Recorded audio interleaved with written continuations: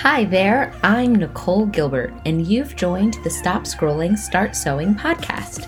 Are you new to sewing and want to start quilting but have no idea where to begin? Each Wednesday, join me as I share the ins and outs of that quilt life. If you don't have a sewing machine, have no idea how much fabric you need, or you're just trying to figure out where the heck to stick that bobbin, this is the podcast for you.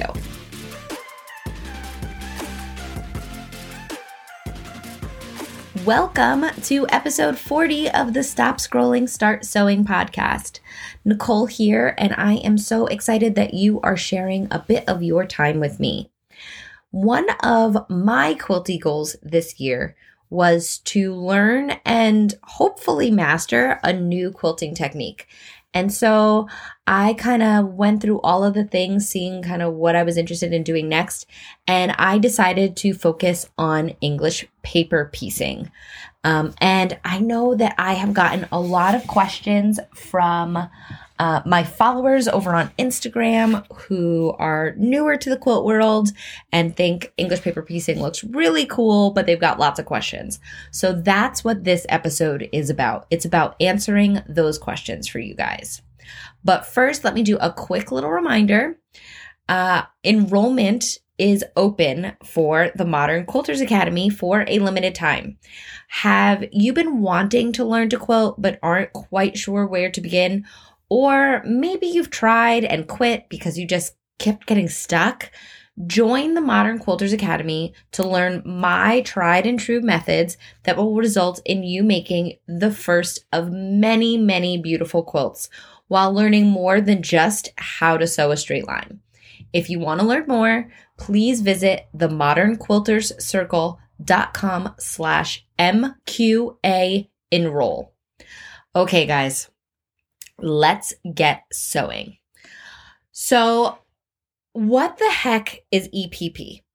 So that is how it is referred to in the biz. Those in the know, we refer to it as EPP. It's English paper piecing. English paper piecing is the process of using paper shapes as foundation for your fabric and then sewing the pieces together while the paper is still attached to the back. I don't know a better way to describe it. I feel like that told us nothing. So I am going to break down all of the steps. You can head over to my Instagram at Nicole Gilbert Quilts, and you can see my EPP journey because I've been sharing kind of all of the things as I've been going.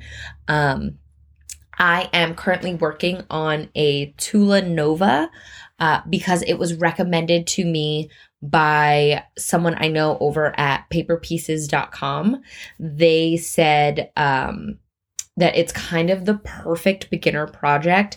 It makes you work with several different shapes, so you get kind of familiar with the different shapes. They're a good size. Nothing is too small because smaller is harder for precision, for, holding it in your hands, for stitch size. Everything is harder when it's smaller. So it's got really good shapes and sizes. And then it's a really good finish size. It's big enough to make you feel like you did something, but not so big that you are going to get lost and overwhelmed with the project. So I am working on a Tula Nova. You can get the complete kit. I believe you can get it at paperpieces.com. You can also get it on Etsy. A lot of quilt shops have online retail shops through Etsy, and they sell them on there.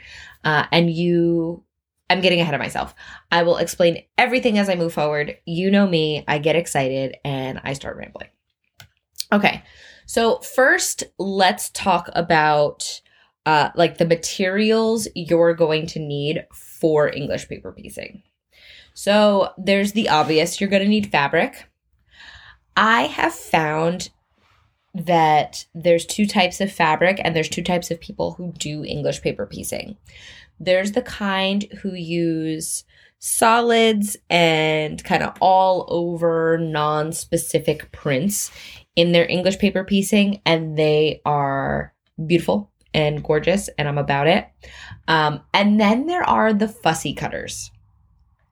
And so if you're not familiar with fussy cutting, it is the process of cutting out your fabric very intentionally on the print so that a specific design element in the print of the fabric is centered on your piece. It's like the best way that I can describe it. And I say centered on the piece, but it also can be like aligned on the edge so that way when you put the next piece next to it, you kind of like complete the image or change the image in some cool new kaleidoscopy way. Fussy cutting is huge in English paper piecing, and I am here for it. I know I just said I was here for the prints and the all over prints and the solids. I'm also here for the fussy cutting. And so I've done kind of a mix of the two in my project, depending on the fabric that I'm using. And so there is some fussy cut and there is some just kind of generic print cutting as well. So you'll need fabric. And so also you'll see a lot of people love designers like Kate Fassett, like Tula Pink, like Anna Marina Horner, because they tend to have really cool prints and imagery, like kind of crazy stuff, but it gives you a lot of options for fussy cutting. So keep that in mind. A basic ditzy print, so like teeny tiny little flowers and stuff, that's not going to work for fussy cutting. But, you know, the squirrels from the chipper fabric of Tula Pink, really flippin' cool in fussy cutting. So you kind of want to keep that in mind. You are going to need paper pieces, and perhaps you will need templates. So paper pieces are a must, and you can go about that in 3 different ways. You can purchase all the paper pieces you'll need for a given project directly from a quilt shop. You can get those at paperpieces.com. You can get those on Etsy. You can get them at places like the Fat Quarter Shop. And they're like actual baggies of hundreds of little paper pieces that you will use. Another thing that you can do is to hand cut your paper pieces. So you would need to either use templates, like acrylic templates that are the finished size that you want to trace around, and then hand cut them with either a mini rotary cutter or scissors. You should definitely use like white or beige cardstock or manila folders when you're making your own paper pieces, mostly because you want to make sure that colors don't bleed. I've heard several stories where people were using like turquoise file folders to do it, and the blue of it, once they started having it in their hands and the oils from their hands, created a bleed onto the fabric, and so then the fabric was all messed up. So keep that in mind. Another way to get your paper pieces is to use your Cricut or Silhouette. That awesome little shapes button on Cricut Design Space or Design Studio. I forget what it's called. I've made many paper pieces that way, and it's super awesome, and I love it quite a bit. So you could do that as well. So that's the paper pieces. So we've got fabric and we've got the paper pieces. Now you also could potentially use acrylic templates.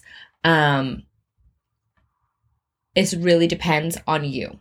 So if you are going to, you can cut out your fabric by taking your paper piece, placing it on the fabric where you want it, and then cutting around the template, leaving somewhere between 1/4 inch and 3/8 inch of extra all the way around to create your seam allowance, and then cut it out. And so then you don't need templates because you're using your paper pieces. I like acrylic templates, mostly because acrylic templates for paper piecing are transparent. And so you can see exactly what you're putting in each piece. And then you could actually use them like an acrylic ruler. And so use like a mini rotary cutter and cut the fabric right out like that, which is definitely my preferred way to do it. And for those, it's the same as the paper pieces. If you're going to buy them, you can buy them at paperpieces.com. You can buy them on Etsy. You can buy them at Fat Quarter Shop. And so you could actually, let's say you wanted to make the Tula Nova. It is designed by Tula Pink. You can go to your local quilt shop if they carry those things. You can go to paperpieces.com. You can go to fatquartershop.com. You can order it in like various things. So you can order just the pattern. You can order just the paper pieces. You can order just the templates, the acrylic templates, or you can order like kind of any combination. I actually bought like a complete kit. So when I bought it, it came in like a little acrylic box. And there was all of my acrylic templates. There was the pattern for the actual quilt. And then there was all of the paper pieces that went with it. And I've even seen it fully kitted out where some studios or quilt shops actually include the fabric as well. So the sky's the limit of how you want to do it. I can see where at first I was like, well, who would get it without the templates? Because I love using the acrylic templates. But there are certain standardized sizes. So at a certain point, I'm going to collect enough of these acrylic rulers that I'm not going to need to buy a set for a specific quilt if I have all of the right size pieces already. I'll just have to kind of pull from various quilt patterns. So that's that. So we've got paper pieces, we've got fabric, we've got the acrylic templates, and now it'll be your basting method that we'll have to think about. And we'll break down the two different basting methods, but you'll either want a fabric glue pen or needle and thread. You're going to need needle and thread anyway, because you'll need needle and thread to sew your pieces together. But you will also potentially need a glue stick.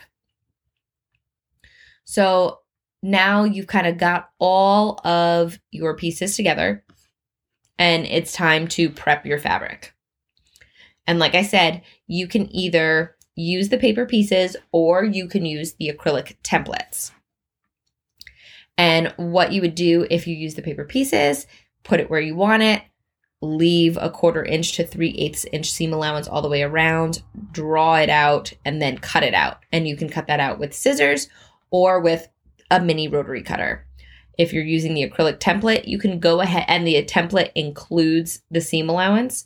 You could go ahead and put the template where you want it and then use a mini rotary cutter to cut around it, or you could trace around it and then cut it out. So those are both options for you. I personally use the acrylic templates and a mini rotary cutter, and I actually have a little rotating cutting mat, which is by Sue Daly. It's pink, it's circular, it's like maybe 12 inches in diameter, and it's kind of perfect for doing that. And it's definitely not a need to have, but it is for sure a nice to have. Okay, and so we've prepped the fabric, and now it's time to baste.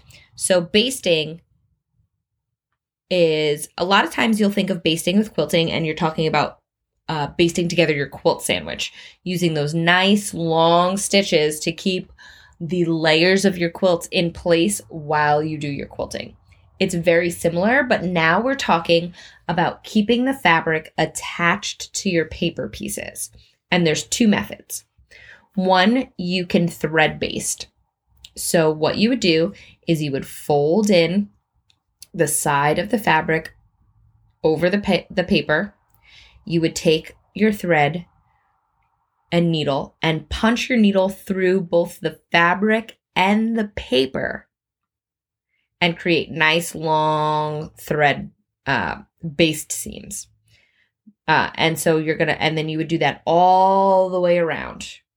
Now you don't want to knot the end of the thread. You can knot the start of the thread just to keep it from pulling out on you as you're basting, but you don't want to knot both ends because you want to easily be able to remove that thread once it comes time to remove the paper.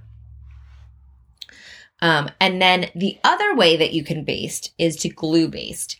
And this is one of those cheats that I am so here for. There are people out there who would never glue baste, and there are people out there who will never thread baste. I will never thread baste. I like the glue baste.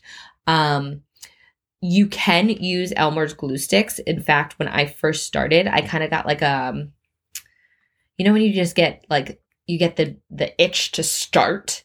Once I decided to do English paper piecing, I just wanted to start. And I looked up and it said that you can use Elmer glue stick. And I've got plenty of those. I've got a 6-year-old.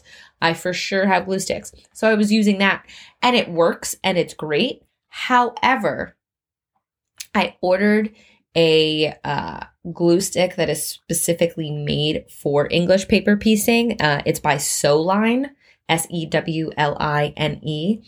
And I will have links to all of this stuff in the show notes, so don't worry. But it's a Sewline, and it's amazing. So the glue stick I was using, the Elmer's one, was big fat one, which drove me bananas because it created like a cramp in my fingers.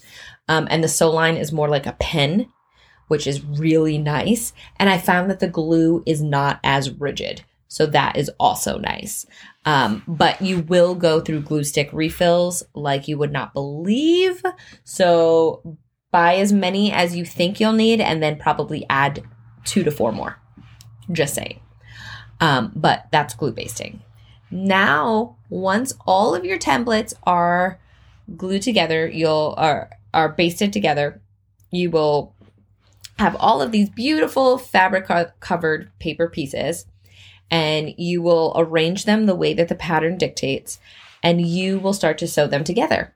And you are going to first have to think of a way to hold your 2 pieces together, aligning the edge that you want the seam to be on. And when I first started, I was holding it with my hands, and I found that I was getting a lot of pain in my hands. A lot of pain. I was getting a shooting pain in my thumb and in my wrist. And can we just discuss how pathetic a statement it is to say that I have a physical injury in my 30s from hand sewing? I can't. My husband was dying laughing. And so I started to look around and see what other people were doing. The first and most prevalent thing I saw were people were using Wonder Clips, those little translucent plastic clips that you can use to hold on bindings and whatnot. And so I got some. And I was like, well, not that I got some, but I used them because I have a ton of them. And so I started using those, and they're great. They do the job. However, I was using quite a few Wonder Clips kind of all the way around the template, because if you only put one on one side, the other side gets a little loosey-goosey on you and your alignment can get kind of off. And at first I was doing that, and I was finding that while my pain was lessened in my thumb, I was still creating those tension issues. So I used more, and everything was good as far as my hand and my sewing techniques. However, what I did notice was that when I was sewing my pieces together, you use a whip stitch. And what was happening was that circular motion was getting my thread wrapped around the Wonder Clip because it sticks out to the sides. And it was a pain in the butt. It created a nappiness to my thread, which then made my thread more likely to knot. And it was just not fun. Said it. And that's when I discovered Sewtights, Sewtites, Ermiger. They're amazing, guys. So they're these super, super, super strong magnets that come in different sizes and shapes.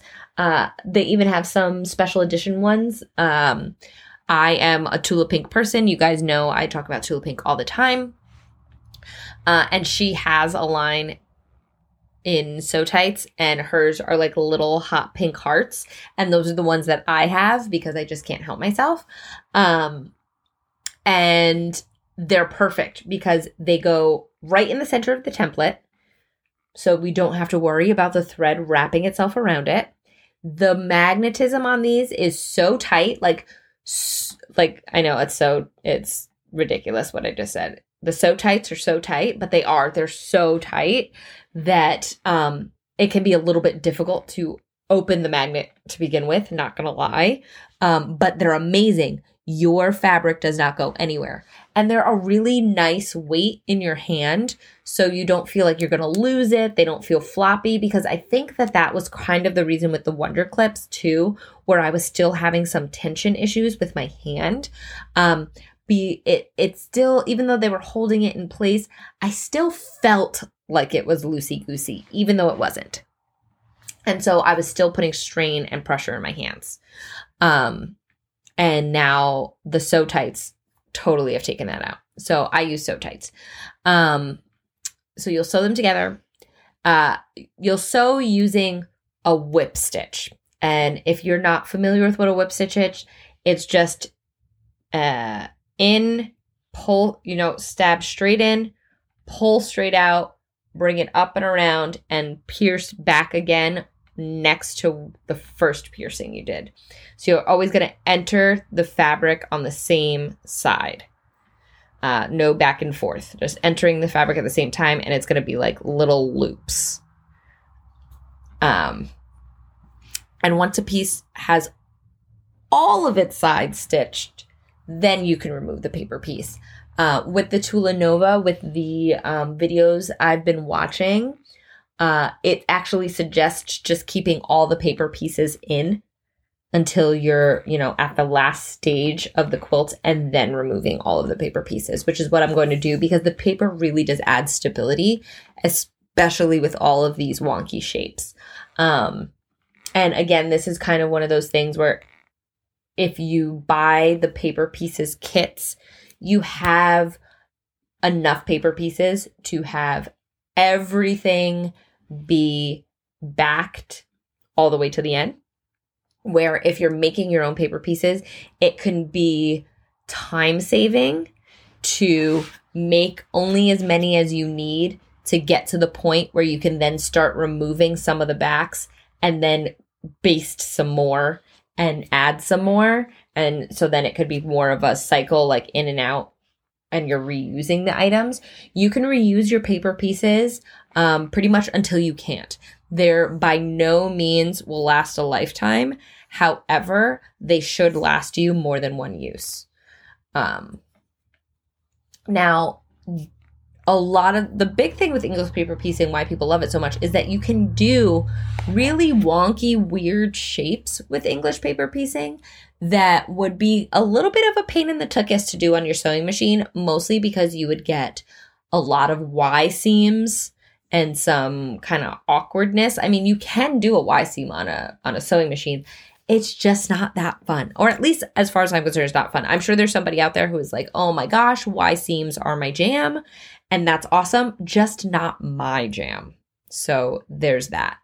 And so the reason why I went down that little mini rabbit hole is that typically when you're done with a quilt, it's a perfect square or rectangle.